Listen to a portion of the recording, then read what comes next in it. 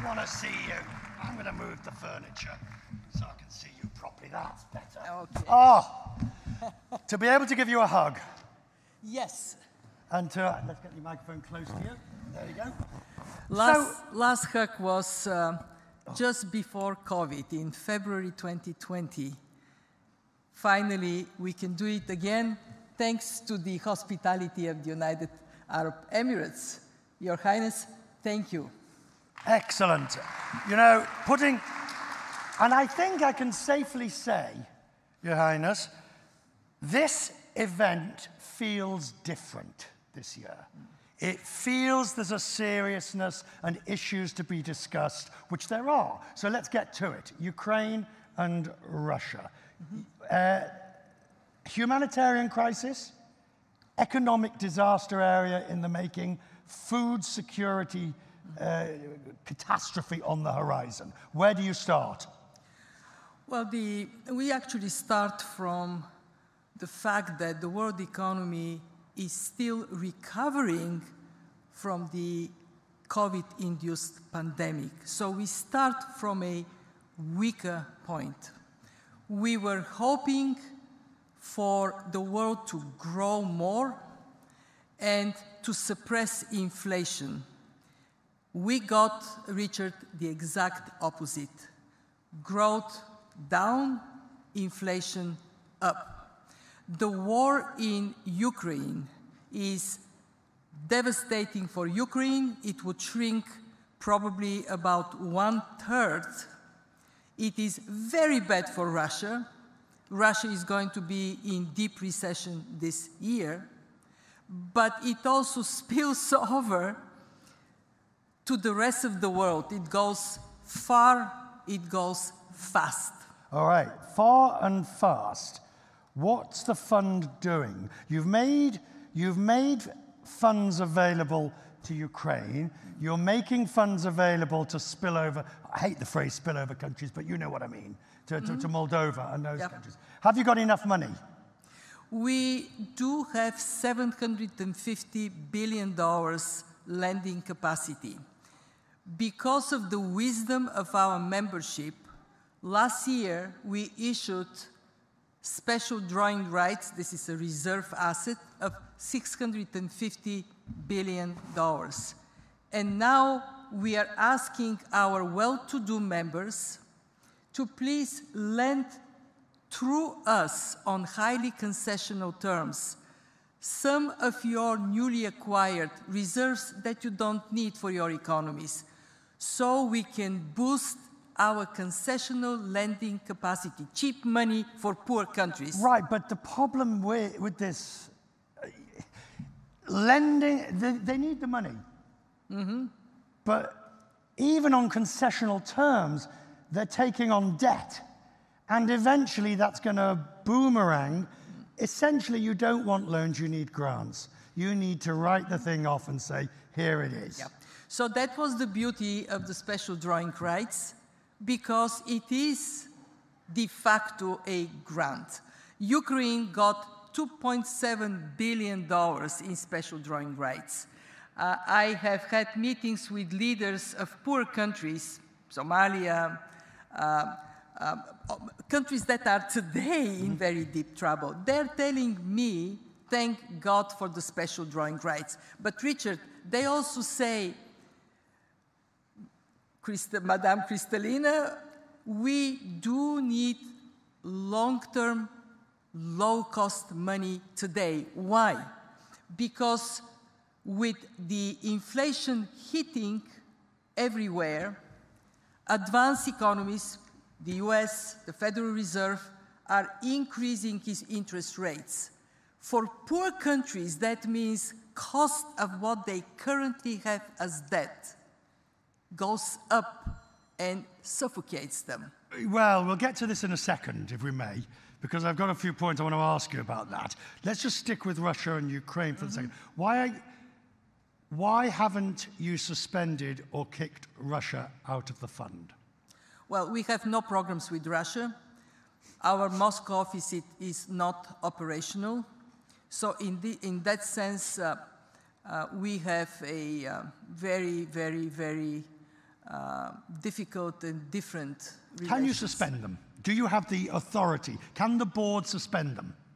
The board can only suspend them if the membership of the fund says we do not recognize anymore this particular government. And that is a very tall order decision, Richard, because we all know that for this war to end, there has to be dialogue. It is not going to happen without it. So we have articles of agreement. In our articles of agreement, countries have obligations to the fund that are only economic and financial obligations. That obligations are currently being followed. Right. And we want to stick to rules-based governance. So talking about to the economic situation, for the longest time, the IMF said, don't, post-pandemic, don't raise rates, don't tighten, don't do anything that might choke off the recovery. Well, guess what? Everybody waited so long, we've got inflation that really could have been dealt with sooner. And now you're saying, raise rates to get rid of inflation. Which is it? Well, Richard, when we said don't raise rates, it was when we did not expect supply chains to be so fragile. Once we found out, and it was in October last year, that supply chain interruptions are going to be longer, we changed our advice. And our advice became, be careful how you tighten monetary conditions, but inflation is becoming a problem, it has to be addressed. And let me just tell you, this supply chain interruptions that happened last year, 2021, translate this year, 2022, in 1.5% boost of inflation. And then we have other factors. So, of course, our policies, Richard, are not set in stone. They reflect the evidence we have to formulate them. Do you believe, to use the phrase, the inflation is now entrenched and is sticky? Do you now believe, because when we talk about the Fed having to raise rates 6 times to 2 whatever percent before the end of the year, this is dramatic. It is dramatic, but fortunately for the world, it is happening in a country that has very strong foundation for growth. In other words, the US is going to withstand, in terms of where they end the year in growth, an increase of rates. I don't worry for the US, they would do fine. I worry for the countries that are with high level of debt and do not have the recovery success of the US. Should those countries, I know this is a bit like let them eat cake, but should those countries have taken on that debt in the first place? We knew, Managing Director, that interest rates could not stay down at these levels. And they were borrowing, and China was lending, and the development banks were lending. Well, with hindsight, we all would make different decisions. I started my position as Managing Director October 2019. Guess what we talked about? Low for longer. Interest rates are going to stay low. Why? Because productivity is low, growth is low, and therefore we are stuck. Well, then came the pandemic, and I still believe that we do have to give credit to all policymakers for what they have achieved in 2020, including policymakers in this room. Because in March 2020, I would wake up in the middle of the night worried that the global economy would implode.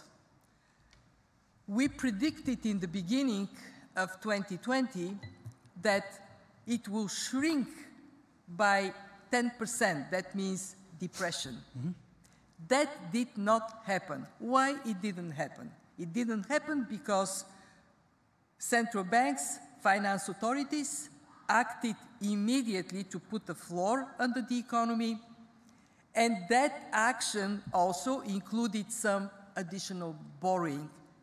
And at that time, when you borrow more, you actually still pay less for your debt service because interest rates were going down. Now that changed. It changed because of the longevity of the pandemic and supply chain interruptions, and because of the war. So how many countries do you estimate you're going to have to help as a result of increasing US rates? I assume you support the Fed in its policy. We support the Fed in its policy. It goes back to your question, how long inflation is going to last. Effective central bank interventions would bring it down faster. The first group, the one that I am most worried about, are low-income countries in debt distress. This is 60% of low-income countries. It was only 30% in 2015. They need the fund. Then come emerging markets with high debt and very high dependency on food imports. Take, for example, Lebanon, Egypt. They certainly need the fund. They have already asked for our support. So to answer it in one word, when you say how many countries, answer, many. Do you believe there will have to be debt write-offs? Whether through the Paris Club or the London Club, we're getting to a point where the debt burden is so large that it's just going to have to be written off. For some countries, there will have to be very deep debt restructuring that includes that haircut, yes. For many countries, it would be a matter of debt reprofiling, just making it so that it is stretched over time, they can recover, they can pay it back. But the key issue here is, do we have sufficient capacity to do it? And unfortunately, the common framework for debt resolution that the G20 embraced in 2020 has been still slow to deliver outcomes. 3 countries asked for it. We haven't yet finished even one. On good path for Chad, on reasonably good path for Zambia.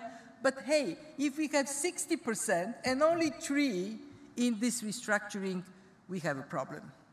Why? I mean, I know how the UN works, and I know the IMF has... You can move very fast when you want to. Yes, Ukraine and we do. Ukraine is a good example of this. So as you now look to the next 12 months, it's almost impossible to do this, isn't it? Because there's so many exogenous uncertainties. Yes. You just have got no idea. But what's your priority?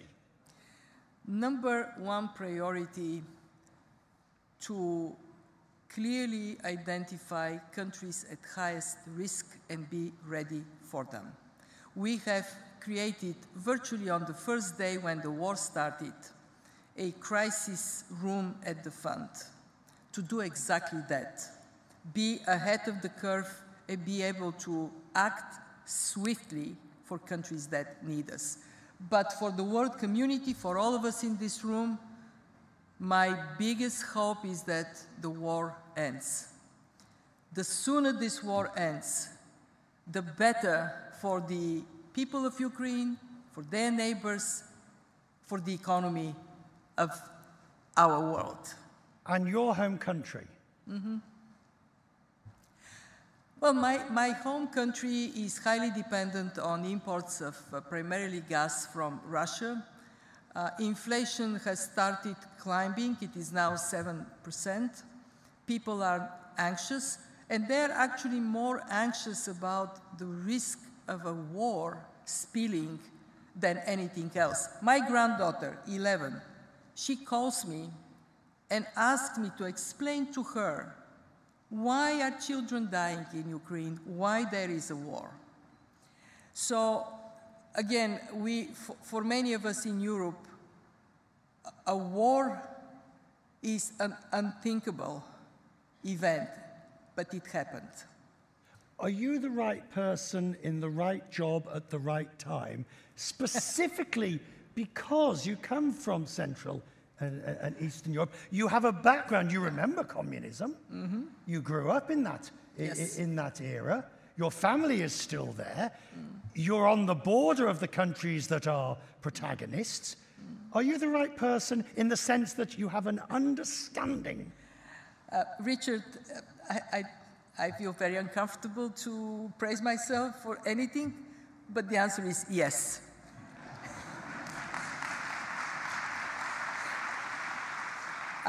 And let me tell you why. In the mid-90s, I lived through hyperinflation in Bulgaria. My mother's savings evaporated in 48 hours. And I had to get up at 4 o'clock in the morning to queue for milk for my daughter. I know the pain people are experiencing now in countries where food is becoming scarce and too expensive to buy. Secondly, I am the right person because I know how devastating a Cold War is, how much it reduces the world's productive potential, and how terrible it is for people living on this other side. So I am very committed to cooperation that may prevent, after the hot war, another Cold War, to split the world into two. And the third reason I'm the best person for the job in this time is because I was a humanitarian commissioner. I worked for 5 years on the front line of humanitarian crisis, and I know that acting is important. Acting swiftly makes a difference. So the fund acted swiftly when the pandemic hit, and I promise you, we are there for our members who need us now. Ladies and gentlemen, the Managing Director.